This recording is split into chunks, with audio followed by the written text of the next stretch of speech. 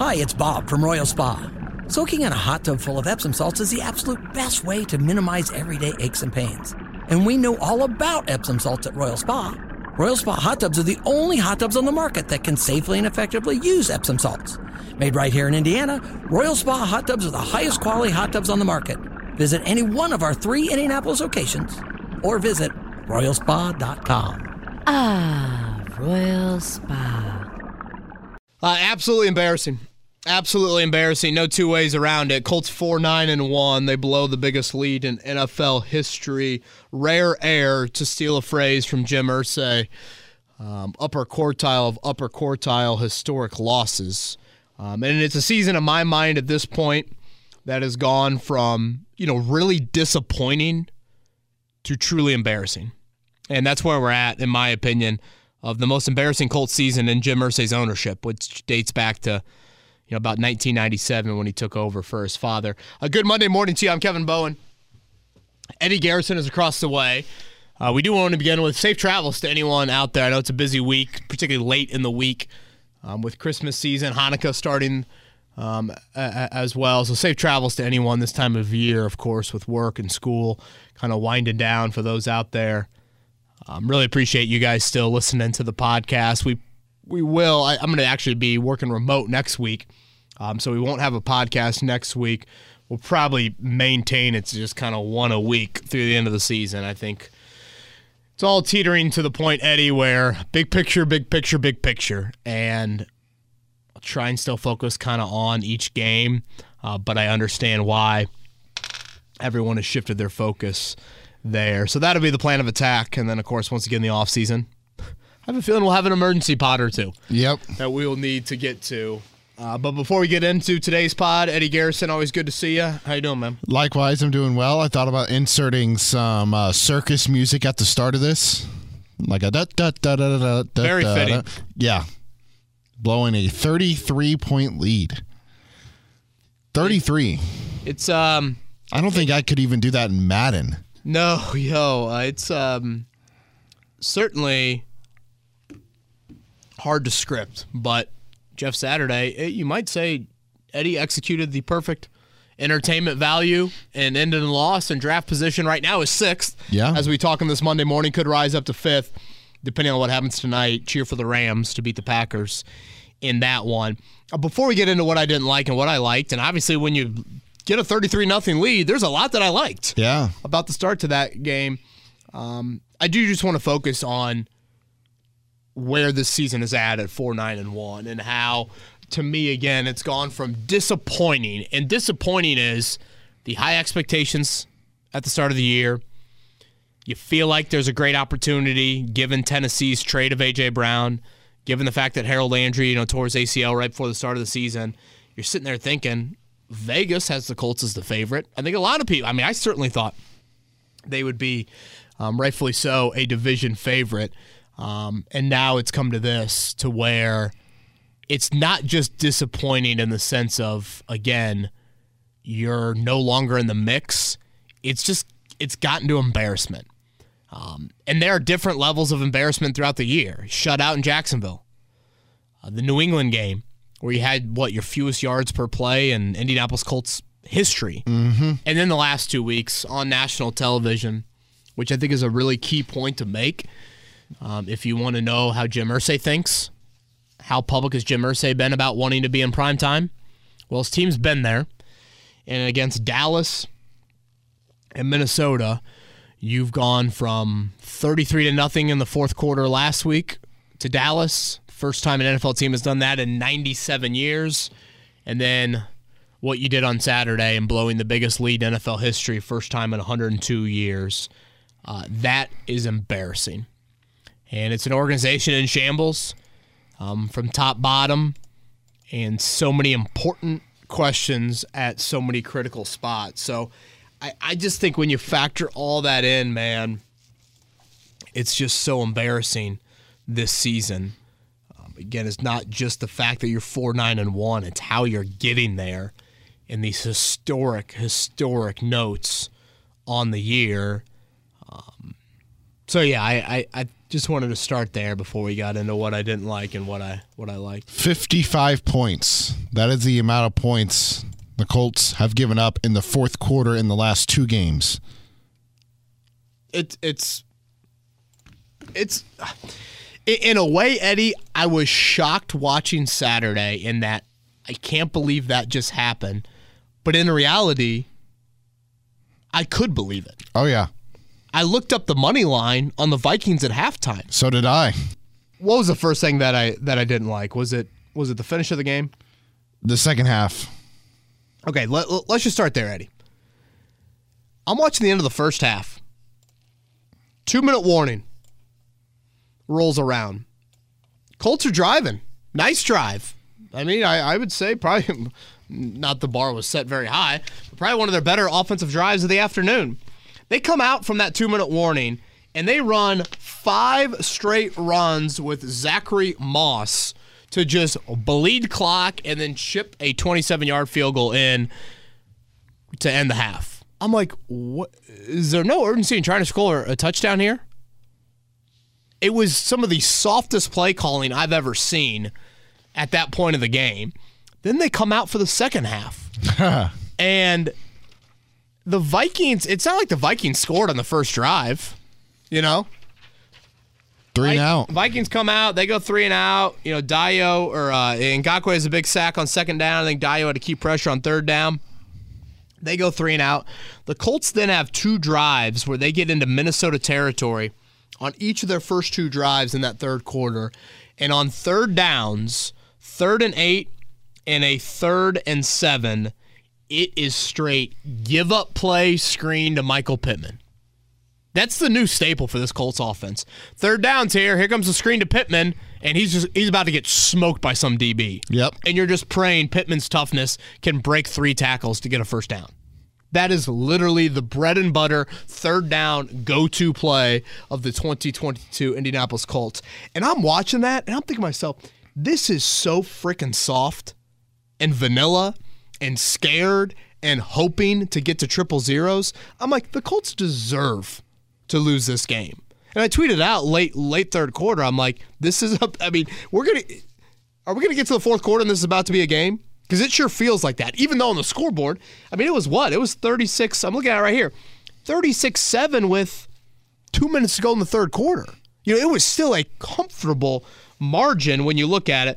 But as soon as, and I love a fullback touchdown, as soon as Ham scored that touchdown, game on. Game freaking on. For me, it was when Dio had that unsportsmanlike conduct penalty or whatever they called on him. That led to that. That would have been a little bit later. That was earlier. That sparked that first touchdown drive because that would have been a long third down. Instead, it's a first down, and then Minnesota just that was marches. when Rager had the it would have been a 1st and 15 after when Rager had the 5-yard loss. Yeah, that was a big play. Now that I'm looking back at the box score, and then it just all unfolded from there. I thought your defensive plan with Justin Jefferson went from really stingy early on, you know, obviously some Gilmore early on, to you then got out of your game plan. And I think we see teams do this to varying degrees whenever they have leads. I mean, you saw, 3 teams blow 17-point leads yesterday or this weekend? You have such a specific game plan throughout the week, and then you abandon it saying, we don't want anything over the top. And you get to this like vanilla stuff, and methodically, Minnesota gets back into the game that way. Again, offensively, there's just no prayer whatsoever for you in stepping on anyone's throat. The Colts don't have closers, Eddie. Major League Baseball, what is a closer? Goes in there, gets the final 3 outs, ends the game. Come out of the bullpen, you are the pitcher, you're on the mound, 3 outs. Closers in the NFL, to me, are 3 positions. Quarterback, wideout, and pass rush. Yep. Freeney and Mathis, for years, close games. I appreciate Robert Mathis still tweeting about it. Mathis tweets about it constantly. We are hired to close games. That is a huge part of what we do. You guys give us a lead, and we'll slam the door shut. And how many times do you watch a Kansas City Chiefs game, and you watch Mahomes to Kelsey to ice a game? Mahomes to Tyreek in previous years to ice a game. That big third down where so many people are saying run to milk clock, And teams that trust their passing game say, no, we're going to throw it here because we believe and we're going to go win the game right here, right now. And you look at those three positions, quarterback, wideout, and DN, and the Colts could not be further from dynamic in any of those areas, or just guys that really thrive when the game's on the line to make those plays. Yeah, the alarming thing for me about the whole, meltdown, here are touchdown in 340, touchdown in 254. These are the Minnesota touchdowns? Yeah. Touchdown in 214. Touchdown in 136. Touchdown in 13 seconds because of Dalvin Cook. The Dalvin Cook one.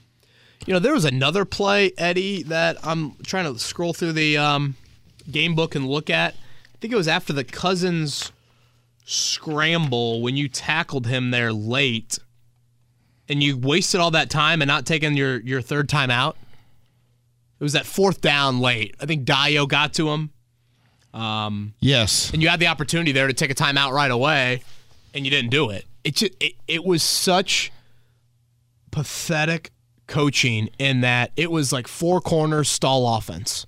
It's exactly what it was. And it started at the end of the first half. Again, I go back to those 5 straight runs where you totally take the blueprint that helped you build a lead and you just coached and played and executed so scared. So obviously the second half and just how you finished. And the fact that really it wasn't like a full 30 minutes, it was more like a 23-minute comeback. Yeah. When you look at when Minnesota scored first. Yeah. To get back into that game. So, just utterly embarrassing, man. Before you get into the passing offense, something that really stood out to me that made absolutely no sense at all. They're trying to run clock the entire second half. You're coming down in the late third quarter. Zach Moss gets you 3 yards on first down, 2nd and 7 with, less than a minute to go, and you pass. You have to run one play, and the clock runs out of the third quarter to get to the fourth quarter. And it's an incompletion. 25 seconds are left on the clock, so now you're forced into a 3rd and 7. You have to pass again, can't complete the pass. Now Minnesota gets the ball back with still some time in the third quarter. Instead, if you run the ball on second down, it's 3rd down and 3, 3rd down and 4, fourth quarter. You can bleed off an extra minute. I thought that the game plan decision there was terrible. Yeah, time management was certainly not good. Eddie, I point to more just a lack of just an ability to extend one drive. If you had one substantial drive, and by a substantial drive, I mean like 2 first downs, you would have won the football game. I mean, Minnesota came back.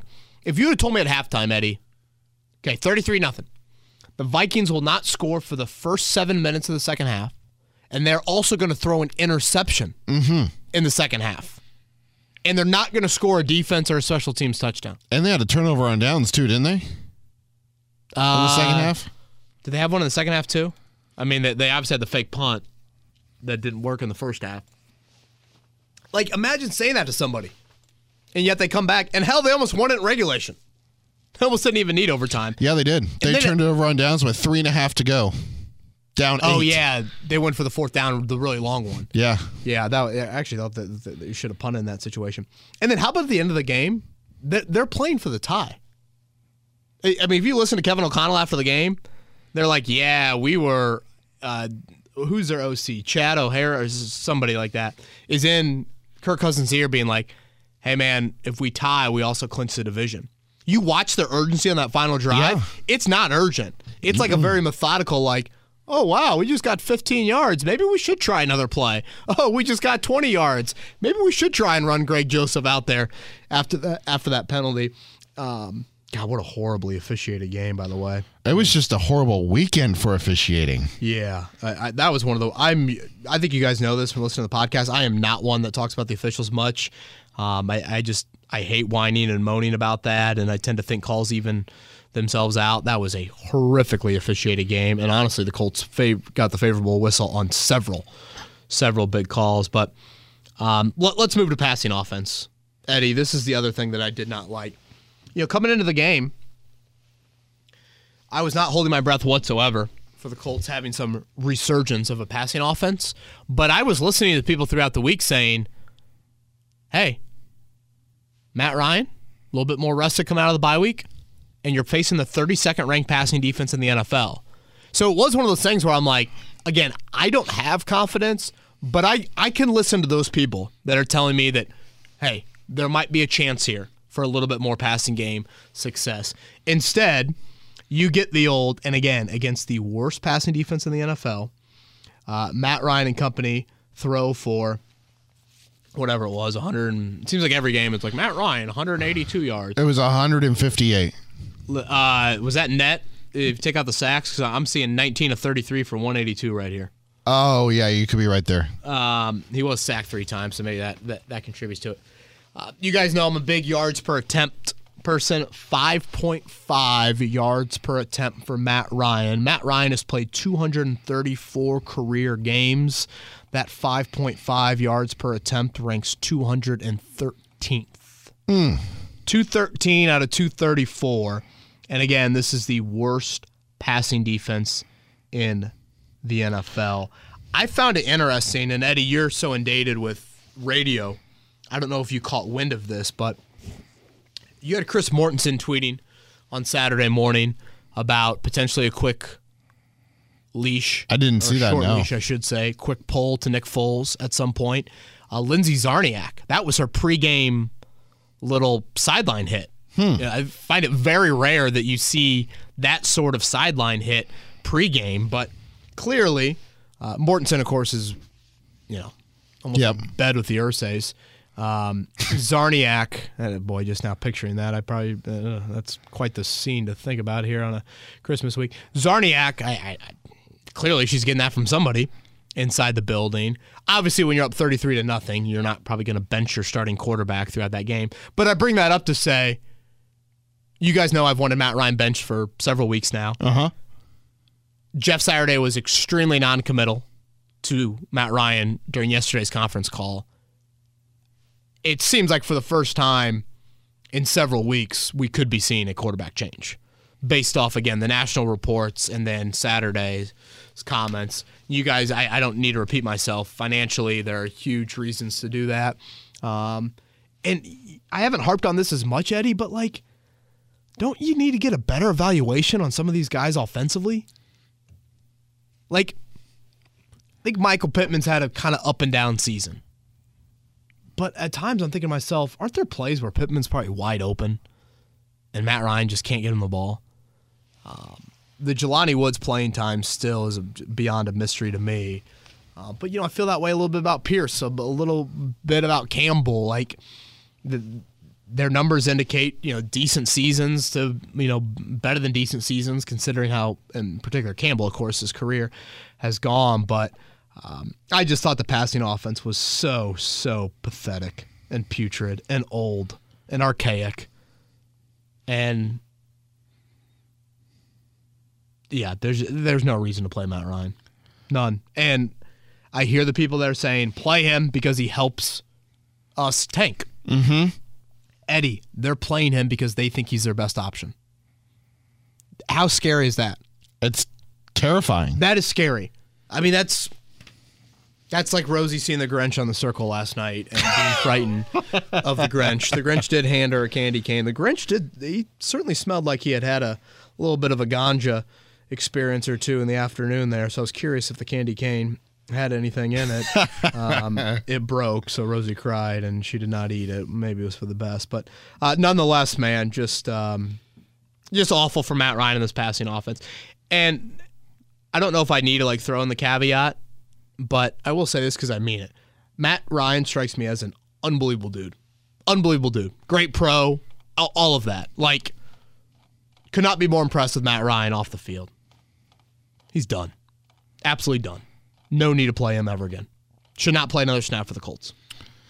So that 158 was first half and second half total. I forgot to factor in overtime because I was trying to compare first half, second half between the two teams. And Matt Ryan in the first half, 9-15, 118 yards, a passing touchdown. Second half, 7 of 13 for 40 yards. How long ago does that Jacksonville game think? Remember the no huddle and Ryan throws for 350? That Kansas City game feels like an eternity ago, so it's probably right there. I guess that's what happens when you've lost 4 straight and 7 of 8? Yeah. I'm just trying to find the final offensive numbers. We don't. Total yardage. The ears are bleeding enough, man. Oh. 341 for the Colts, and the second half alone, Minnesota had 1 more yard than the Colts did the entire game. Yeah, it's KJ Osborne running free again. Boy, Jefferson's a special talent. Should we get into what I like? Yeah, first half.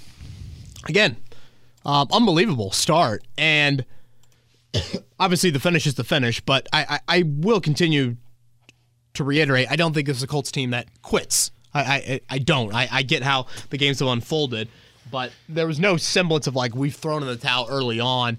Your special teams unit and your defense did so much of the heavy lifting early on in that game. The other thing that I liked, Eddie, was the special teams. I thought that group just set the tone for the entire first half. I thought Dallas Flowers on the opening kick set the tone. Yeah. That big return gives your offense a short field. Certainly they don't punch it in with 7, but they get 3 there. Then your defense gets a stop, and boom, what happens on the punt? Fadio Deniobo, ironically a former Viking, gets his hand on that ball. And what great recognition by JoJo Domann to find the ball, secure the catch, and then return it for a touchdown. That's pretty good by a linebacker, undrafted linebacker in him. You stop the fake punt later on in the first half, and then Chase McLaughlin continues to be, he's that guy in the driving range, Eddie, that you watch him hit, and your friends are like, oh, he's a pretty good player, and you watch him on the range, you're like, that dude? Because it's not the prettiest ball, but you know what? He slices and dices that thing 240 down the middle, and he's hitting every fairway, and he's making them from long distances. He's setting a lot of records this year with all of them north of 50. Zaire Franklin had the big punch after the Dalvin Cook big run in the first half. Obviously, Julian Blackmon had his pick 6. So, when you're an offense that's struggling so much right now, you've got to create opportunities elsewhere. And the Colts did that with their special teams and their defense early on. I mentioned this in the 5 things that I post after every game. One of the first orders of business for whoever is the permanent head coach here needs to be trying to bring back Bubba Ventrone. Eddie, his unit has been so darn consistent throughout his 5 seasons here, and it's not just one aspect to his unit. Yeah. It's coverage, it's return.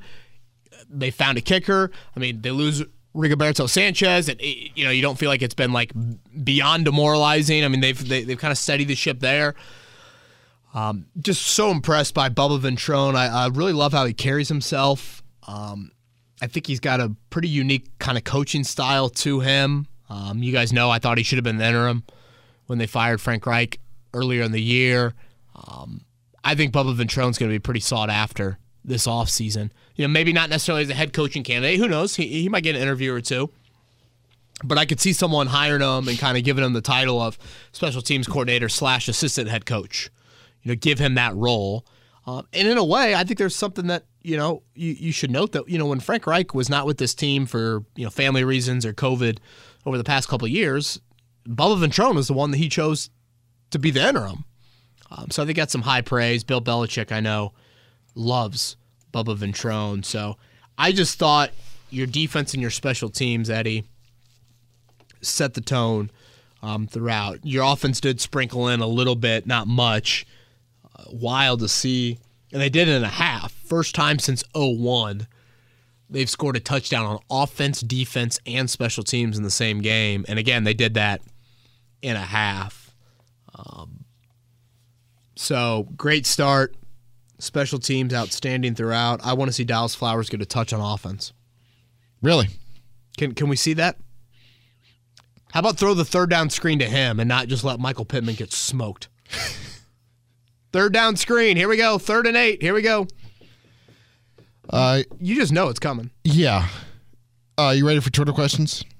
I am. So I want to do the draft order first because we have some questions regarding that. Colts currently possess the 6th pick. There are 3 other teams with 4 wins. The Rams tonight, Monday night. They're in Green Bay. Then they play the Denver Broncos. Then they go to L.A. to face the Chargers. And then they go to Seattle to face the Seahawks. Denver will be at the Rams. Then they will be at Kansas City, and then they will host the Chargers.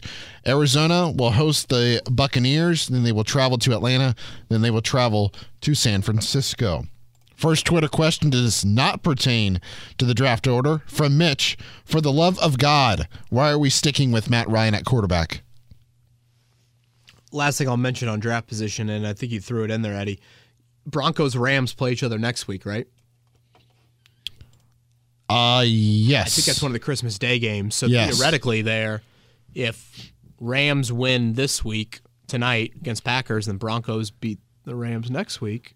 That's wishful thinking of you. I know, but I'm just saying. That's the Colts have gotten a nice little benefit here, draft position. If they would have won on Sunday or Saturday, they would have been down, I think, to 9th in draft position. First question you're throwing here from Mitch. What'd you say? For the love of God, why are we sticking with Matt Ryan? Mitch, I don't. Yeah, it's quite amazing, isn't it? They think he's the best option, like I said earlier. And it's not like Eddie throwing Nick Foles or Sam Ehlinger in there is going to it's not to the point where, like, if Green Bay's season went off the rails, which at times it's been teetering, you have a Jordan Love waiting there. Like, I'm not acting like you have this young QB waiting in the wings that everyone's clamoring for. You don't have the 5-star freshman. Right. That people just can't wait to see in there. But you know what? With Foles, you don't have the financial burden of $17 million if the guy gets hurt. That's one. 2, again, do you get a little bit of a better evaluation for your football team? Okay, we see Alec Pearson a little bit more of a variety of routes. Maybe Jelani Woods getting targeted more. That is some of the line of thinking there. And then with Ehlinger, of course, that is the younger guy that you just throw into the fire and get a little bit more of a truer evaluation on. You're not going to win 3 in a row with with Foles and or Ehlinger in the lineup there. So, Mitch, they literally think he's the best guy. And what worries me a little bit with Jeff Saturday is, like, did he just fall in love with Matt Ryan, the pro? Yeah. Oh, man, I love how he handles himself. Love how he's gone about his business. Total pro. Great leader. Yeah. Can we watch the film? Ugh. Do we watch the film? Yeah, well, that's a fair comparison there. Flippin' and Dylan ask, there's no way that we keep Jeff Saturday and Chris Ballard after this, right? Also, new slogan for the draft, blow the lead to secure our needs. Give that to me again on that slogan. I'm afraid I'm going to get a comment from a couple people when I say it again. Come on. Blow the lead to secure our needs. I think it's got a good ring to it. That was great. We got a lot of Ballard-specific questions on that front. I will say this quite often, Eddie, over the next few weeks. Again, with Jim Irsay, you never know how he's going to operate. You never truly know. Think back to the Washington game before that game. All the national reports the morning of that game. Frank Reich's safe. Well, then you blow a 2-score lead to a backup QB at home in the fourth quarter, and Daniel Snyder with a hooded sweatshirt on walks out of there victorious. Then the next week, you have the fewest yards per play in Indianapolis Colts franchise history in Foxborough, and you fire Marcus Brady after the first game. You fire Frank Reich after the second game. So you never truly know. We had Zach Kiefer on our show this morning, Zach's latest. He spoke with Irsay. I asked him for the timeline. I was really curious. It sounded like after Cowboys game, before Vikings game, and Irsay, again, publicly backed Ballard. So this is kind of the second time we've heard Irsay do that here over the past month and a half. Now, again, did he compare him to Jordan again? I did not get a Michael Jordan reference in there, but who knows? Maybe this is like the baseball hibernation for Ballard, and maybe he'll come back and we'll get more of those references. You just had another, arguably one of the most embarrassing moments your franchise has had, and how do you react to that? I think the key word in all of this is embarrassment, and I mentioned this to open up the pod. Irsay does not like to be embarrassed. He does not like his organization being laughed at, mocked. Eddie, I'm sure you watched the World Cup on Sunday. Oh, that was so good. Is Jeff Saturday Argentina's manager? People putting the Colts logo on the Argentina flag. I mean, the Colts were a laughingstock. Thank the Lord Jacoby Myers threw the ball to Chandler Jones, or else they would still be being mocked for what happened on Saturday. And thank you to the official in the Commanders game last night, too. Yeah, for helping that with the Terry McLaurin alignment issue there. So I just, Irsay is always a tough read. I think you guys have heard me say this throughout. I don't get the feeling that Ballard was ever in the same boat as Reich. And I also think this, Eddie, does Irsay have the ego to fire both in the same year? Or is the ego too much? I should say, to fire both in the same year. Remember, he didn't fire Grigson and Pagano in the same year. Chris Ballard didn't want Chuck Pagano as his head coach. But yet, Irsay wanted Pagano around for one more year. And he finally caved. Does he do that here? I know the ESPN article came out over the weekend on the finances. I don't know if you saw that, of owners and how much they pay firing head coaches and GMs. They mentioned Reich salary in there, $9 million annually that Frank Reich will be paid each of the next 4 seasons. So that adds up to about $36 million. Obviously, Ballard is not making that much. But to me, it's less about those finances and more about ego. I just extended these guys 16 months ago. And now all of a sudden, I'm going to fire both of them in the same year? Yeah. And I get it. I think there's a human nature element, Eddie, that I think all of us would have a little bit of difficulty in admitting that was wrong. But when you're in a position of such extreme authority like Jim Irsay is, you have to be willing to sit back. Is he? Public comments say no. But we've had some embarrassment, and the embarrassment's grown, and the embarrassment has been on national television. An owner that has pleaded for those games. So a couple weeks ago, a month ago, I didn't get the feeling that Ballard was going anywhere. But as the embarrassment grows, how does it unfold? Yeah, I was about to ask you that if Jim would be willing to fire Chris and have to pay Chris... Yeah, I don't. And Frank and 2 other people to do the job. Right. Yes, it is a lot. Boy, it's a lot for people inside that building. They got to juggle those, checkbooks and company. And it's a lot, but I would side, Eddie, with it's more of, can you check your ego at the door? And that's, to me, what it largely boils down to. And the second question for me is, was this loss more embarrassing than the Jacksonville loss at the end of the season last year? That's a great question. It is. I think it's more embarrassing in just the course of a 60-minute football game, but obviously it's not as embarrassing when you factor in the stakes. Like when you factor in the stakes of what was at play here, how last season ended was. But just sheer, we played a football game for 60 minutes and you were, given a 33-point lead, and that team didn't score for the first 7 minutes of the second half and threw an interception, and you still blew that lead, that's where it adds to the embarrassment. I will say this, and I don't know what you think. I still think the Colts' fake punt is more embarrassing than the end of that Raiders-Patriots game. Ooh. Hear me out on this, okay? But that fake punt doesn't cost you the game. Okay, fair. But you literally coached that play, thought that play would work, called that play, and you called that play when Clayton Geathers, the guy that drilled the play all week long, was in the locker room because he was hurt. Their coaching staff thought that play would work.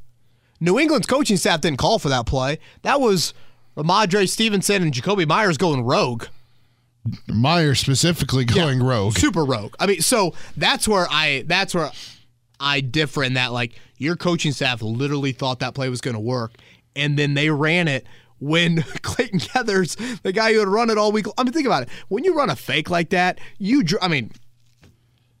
we're able to watch Colts practice. You occasionally will see some fake plays being practiced. They run these fake plays a lot, and yet don't run them in the games.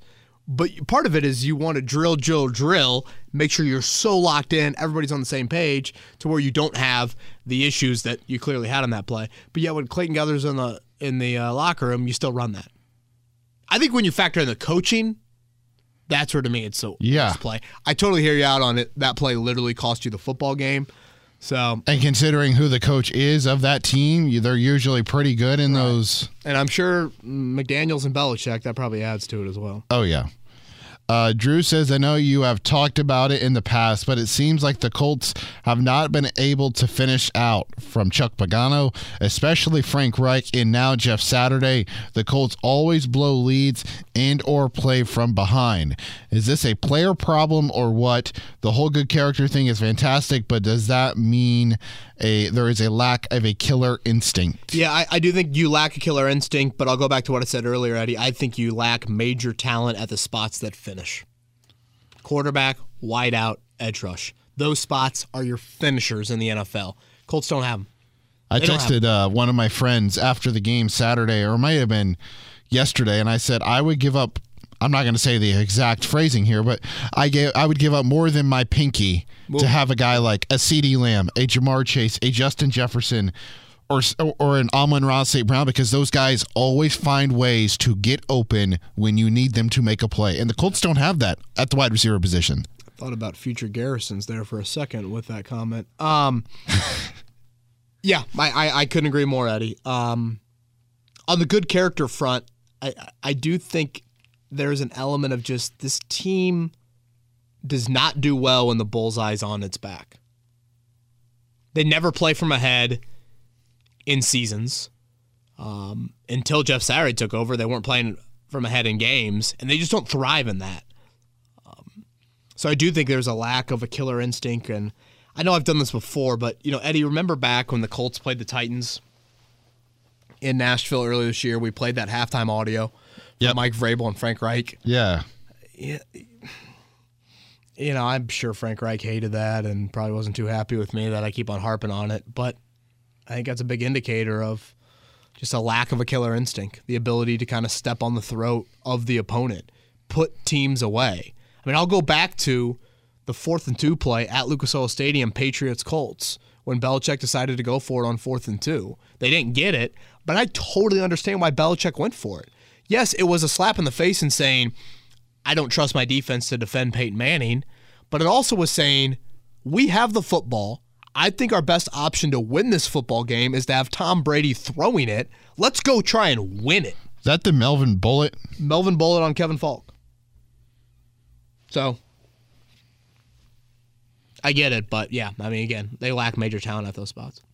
Did Matt Ryan get the first down on the quarterback sneak? I thought the whistle was a hair early, but they were early with the whistle all game long. So I guess in a way you appreciate consistency, but usually you see them kind of allow for that second surge, but they didn't. So I mean, I guess the Michael Pittman early whistle bailed you out, and so did the Sullivan kid on the second fumble. Yeah, I thought he got it under normal circumstances, but within how that game was called, he did not get it. I was fine with him going for it, to be honest with you. I get that McLaughlin has made a lot of long field goals, and maybe he makes that one, but it's just sad that they can't pick up 2 inches. Hooray for our draft order, but in all seriousness, losing like that is not how I wanted to lose. That's just an embarrassing effort in the second half. This is from Mike, who is the scapegoat now that Frank Reich isn't here. And I believe it is officially time to clear house, right? Mike, I don't think there are any scapegoats left at this point. I guess maybe another benching of Matt Ryan. I think there's a small section of the fan base that sits here with Mike, Eddie, and saying, as long as you can live with that embarrassment of the loss, come April, you're going to be fine with it. Right now, the Colts winning that game, I think, would have pushed them 3 spots down the draft order. They're at 6 right now. Could be 5th by the end of the night. So 3 or 4 spots. Yep. Winning that game would have pushed them down. As long as you can swallow the pill of hearing on a frequent basis on broadcast, well, as long as they're not like the Colts against the Vikings, this game is over. As long as you can withstand hearing that, This was the result that you wanted. Again, I totally understand. That was embarrassing to watch. You know, it's funny. My brother-in-law came over. He's got a 6-year-old nephew, diehard Colts fan, wearing his Leonard jersey, bouncing around my house Saturday morning. And they come over and talk about the game. And, you know, explaining to that kid that it's best if the Colts should lose is difficult. And, like, Maddie is literally yelling at the TV, like, I understand that you're telling me that long-term it's best if the Colts should lose, but I'm watching this game unfold, and I can't go there. I can't. It's 33-0. I can't get my mind to say I want the Colts to lose this game. Now, there are some people that, again, can push the emotions aside a bit and can do that, but watching that unfold, trust me, it was the best result for draft position, but I will not fault any fan that watched that game unfold and said, I wanted the Colts to blow it, because it was just so embarrassing and obviously historic and all of those things. Boy, that Saturday, that's quite the test on fandom. Plus 3,500. Did you dabble? I had it. I put $10 in. Was this close to pressing send, and I did not. I know. I'm such a, you know what. Was this the most productive loss Eddie, of the? The fact, sorry to interrupt, the fact that I thought about it, though, shows you where I was at halftime. I watched those final 5 plays of the first half, and I'm like, what are we doing here? Like, you never see a team in the red zone run it 5 straight times to end the first half. Nope. Yeah, that's what the Colts did. Bleed the clock, and I'm like, does Jeff Saturday have Chase McLaughlin on his fantasy team here? Like, what's going on? Is he going against Michael Pittman Jr.? I was gonna say, oh boy, I need Alan Lazard to like exit early tonight. Oh, is this in our? No, I feel okay in ours. I think I'm gonna advance in ours, unless Green Bay's defense is a big one. I'm playing Brian, who's a good dude. How are you looking? Trying to load up my matchup now, but yeah, I feel pretty good about ours. I'm in another league where I need Alan Lazard to get hurt on the opening drive. I'm in a league where I have like a 3-point lead. I know people don't care about this either. I'm in a Yahoo league. Yeah. And the way that they broke it down, it's a 12-team league, and there's 4 divisions of 3. And the top team from each division advanced. I scored the fewest points in my division, won my division at 9-5 somehow, and now I'm going on to the championship. Give that to us again. I was the lowest scoring team in my division, finished 9-5, and now I'm on my way to the championship. I don't know how I did it. Miracles, baby. Do you believe in them? Yes. Cameron is next. Was this the most productive loss of the season? Death kneel for Matt Ryan. Offense didn't outscore the defense or special teams. 2, eliminate Saturday from contention for the next year. 3, further improved draft position. Cameron, that is quite the way to look at it. But boy, I can't disagree with any of it. And again, I will throw this in so many times over the next few weeks. You never know what Jim Irsay is truly going to do. But you look at all those things and you think, how can you stick with Matt Ryan? How can you sell Jeff Saturday? I can't with any ounce of confidence defend that. You know, it's like we're back in debate class, Eddie. Can you imagine getting that? All right, Kevin, your project for today is say that Matt Ryan should be the Colts starting quarterback in 2023. Mrs. Jones, I'd rather go stick 2 pencils in my eyes and fresh out of the sharpener. I used to love sharpening my pencil. You know how hot that sharpener would get in the back?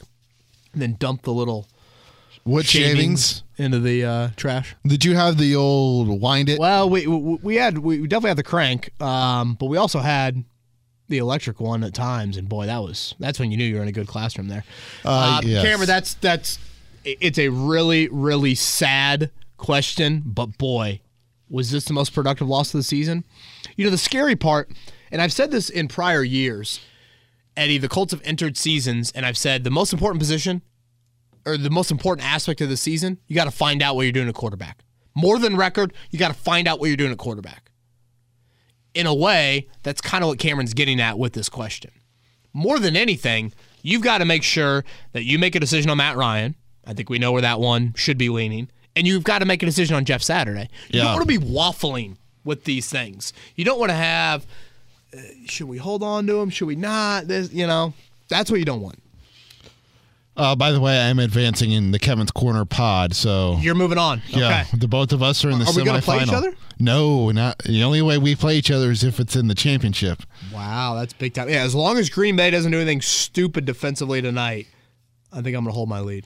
Connor is next. Surely Jim Irsay can't hire Jeff Saturday after the season, no matter how much he loves him. Right now, we can't predict Irsay, but is he really willing to anger an already angry fan base? Love the pod. Have been listening for a while and reading all the articles. Thank you, Connor. That means a lot. Connor was my favorite boy name choice. I got outvoted on that. Love the name Max, though. Zero bitterment there. Shout out to a couple of my friends. Sounds a little bitterment there. No. Shout out to Colson Esposito and Lucy Witchker, two of my friends that had children here recently. Great parents that both of those two were born to. Okay, Connor. It's a hard sell. Eddie, I've thought this. Where have you improved under Jeff Saturday? Gotten off the better starts, without question. I think the offensive line play gotten a hair better. That's it, man. That's a short list. Do you find it interesting that Saturday's always going to Bubba Ventrone on the sideline? We have a question about that. Do we? Yes. Yeah, that's something I've noticed. I'll go to that question now, actually. The end-game stuff, the challenges haven't been great. It's wild how Saturday's game unfolded. I thought for a moment in the first half, oh my gosh, this is going to be what Jim Irsay sells the Colts fan base on in keeping Saturday. That's what I thought when the first half was unfolding. Knowing Irsay, knowing the emotional, knowing the, believe in the Hollywood script and all that. That's what I thought. And then, boy, how quickly that changed. Yeah, I'm going to skip down a few here. David, he had the question about Jeff Saturday and Bubba Ventrone. He said that he noticed it quite a few times over this trial run with Jeff Saturday that he has deep conversations with Bubba about decisions like going for it or challenging. I like that I think we're seeing who really should have been the interim head coach and should be the in-house front runner. Do you agree? Yeah, I thought Bubba should have been the interim, David. I tweeted out during the game on Saturday, Bubba Ventrone should coach the final 3 games. I'm a big Bubba Ventrone fan. I like a lot about him.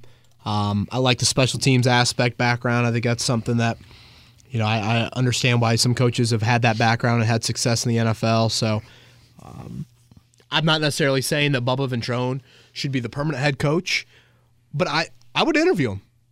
I mean, the guy that I want right now, DeMeco Ryans. 10 out of 10. If DeMeco Ryans can give you a Shanahan pull from that offensive tree, somebody on that staff from the Shanahan tree, and so you can kind of replicate a lot of what San Francisco does offensively. I love watching them operate offensively.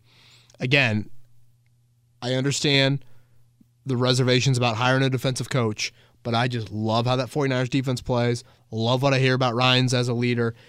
Eddie, he'd be atop my short list.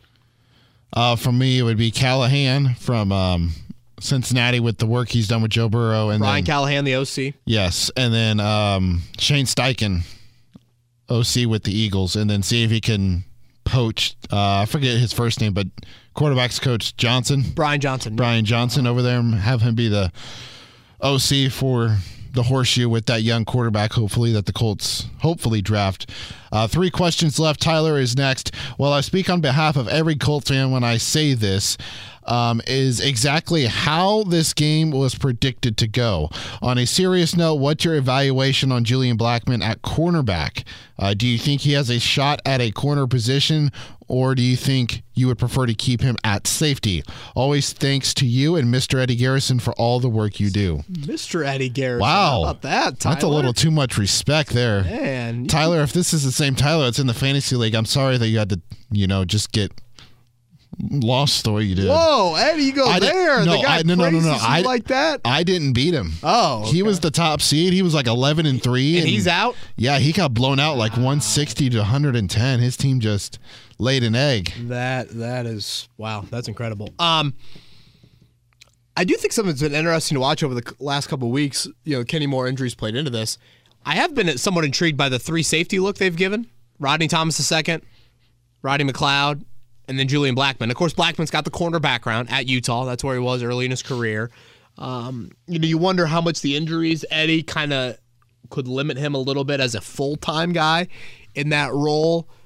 He's certainly had some success in that nickel slot corner. Is Kenny Moore kind of a cap casualty guy? Do you look at that this offseason? Do you bring Rodney McLeod back? I mean, he's 32. I think you got to acknowledge that. The Mike Mitchell experiences, those things typically last like 1 year. You don't really see that kind of multiple years. I don't know, maybe. Especially with a veteran trying to, at the tail end of his career, trying to find somewhere where he can, mentor some young safeties or win a championship. I guess Blackmon and Thomas maybe a little bit too similar to play them alongside each other. I still like Blackmon. I trust him at that safety spot there. But my eyes have been open to this, Tyler. And, part of the end of the season evaluation, and again, I posted the 9 things to watch for the final 4 weeks. Eddie, how about Dayo Dengbo with a few more flashes on Saturday? Yes. Those are the things you want to be watching. If you're a Colts fan, you're going to sit down for 3 hours over the next couple weeks. I'm going to try and give you some stuff to watch. And that's why I want to see more Jelani Woods on offense. I want to see Alec Pierce's route tree not just be go ball, go ball, go ball, some other things. Again, Dayo, of course, Quiddy, of course.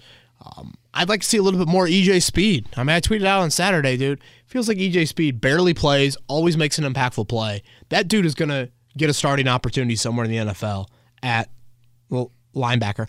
I'd like to see more Dallas Flowers at corner. I don't need to see Brandon Faison anymore.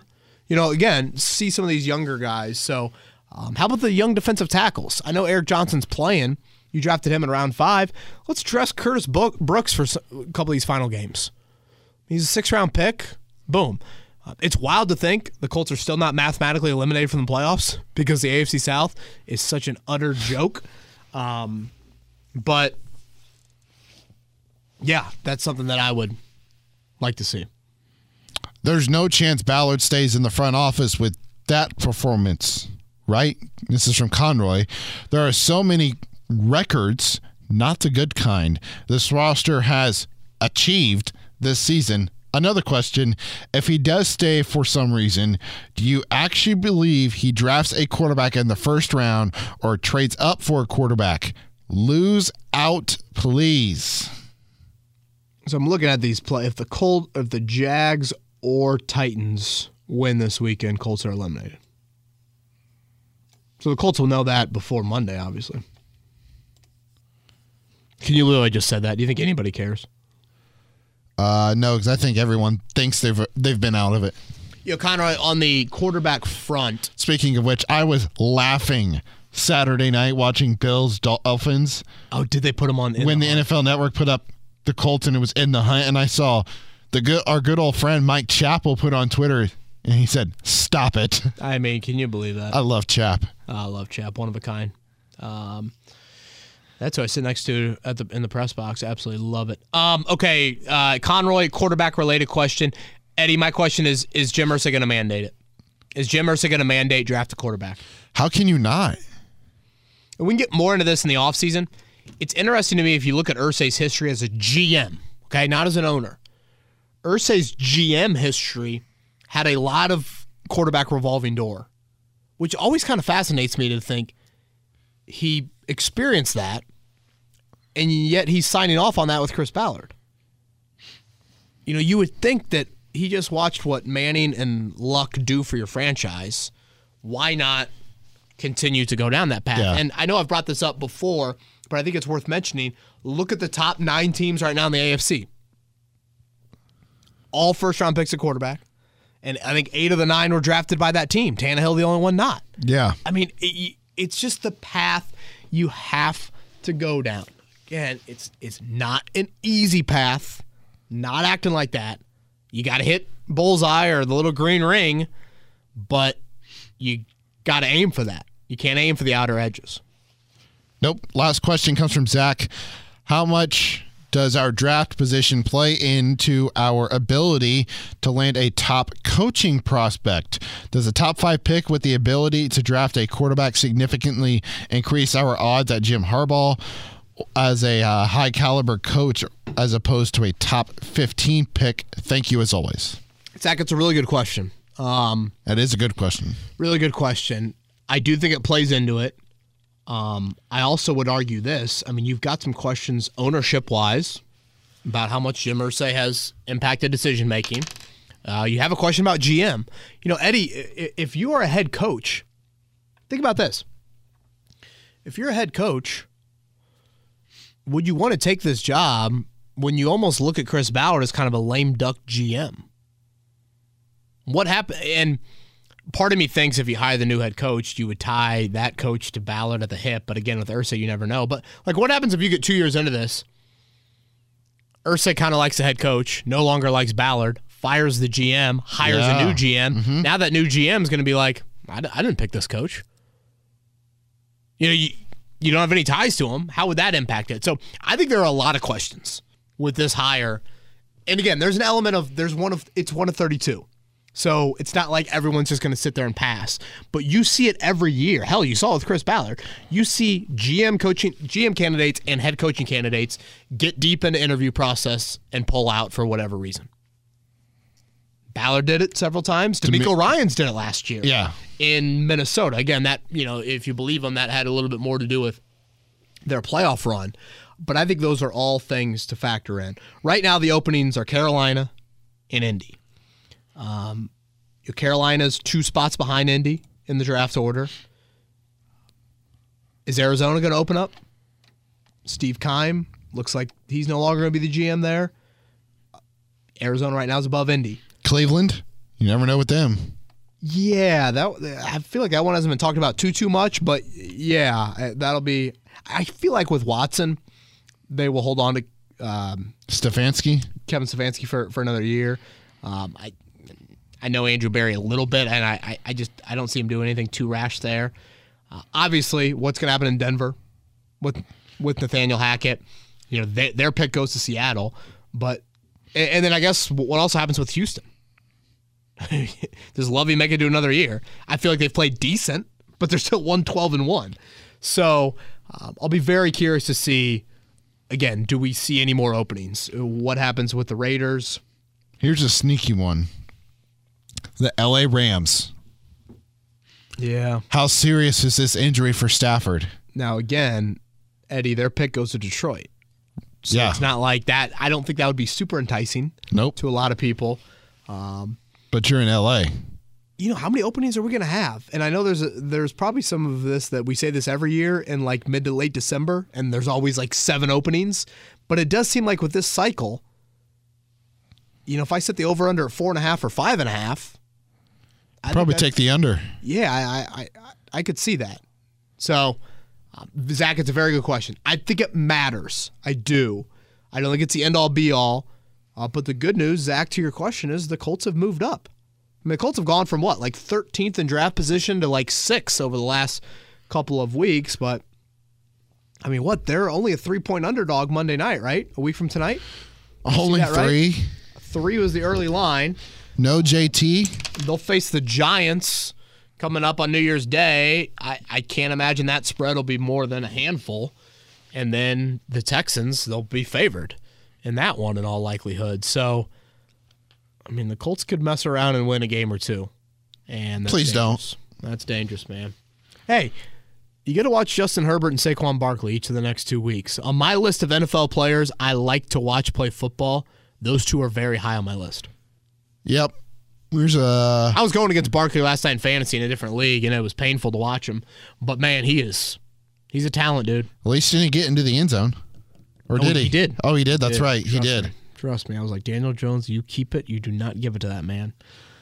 Of course he gave it to him. No pod next week, right? Because you are... Yeah, I'm going to be remote next week. So on vacation? We will dial it back. Yeah, we're going to do the show, our morning show. I will do that Monday, Tuesday. So... Kevin and Query, the podcast page on that front, if you want to hear insight. I get it. I'm not good enough for you. It's okay. It's okay. Hey, you and me both, man. We don't want to mess around with the old Zoom audio or anything like that. And yeah, I am trying to spend a little time with the family, of course, post-Christmas holiday. Going to like what, Bora Bora, right? Are you going to Dubai? I wish. Yeah, I'll certainly play some golf in those areas. Actually, I don't even think we're going to be playing golf, but nonetheless, we will come back with a pod here, probably right around the new year, and focus in on these last 2 games of the season and obviously some big picture stuff. So as we led the podcast off with, whether it's Hanukkah action, Kwanzaa, Christmas, whatever, maybe celebrate absolutely nothing this time of year, does Lynn do? You have more time with family and friends and definitely travel. So thinking about everybody and safe travels on all of those fronts. Eddie Garrison, thank you to you. Thank you, Kev. And also, just always want to say thank you to all those that, listen to us and when you download the podcast and when you like, rate, subscribe, and comment on YouTube. I appreciate it. Eddie appreciates it. Everybody have a great holiday season. We'll talk to you in a week or so. Later.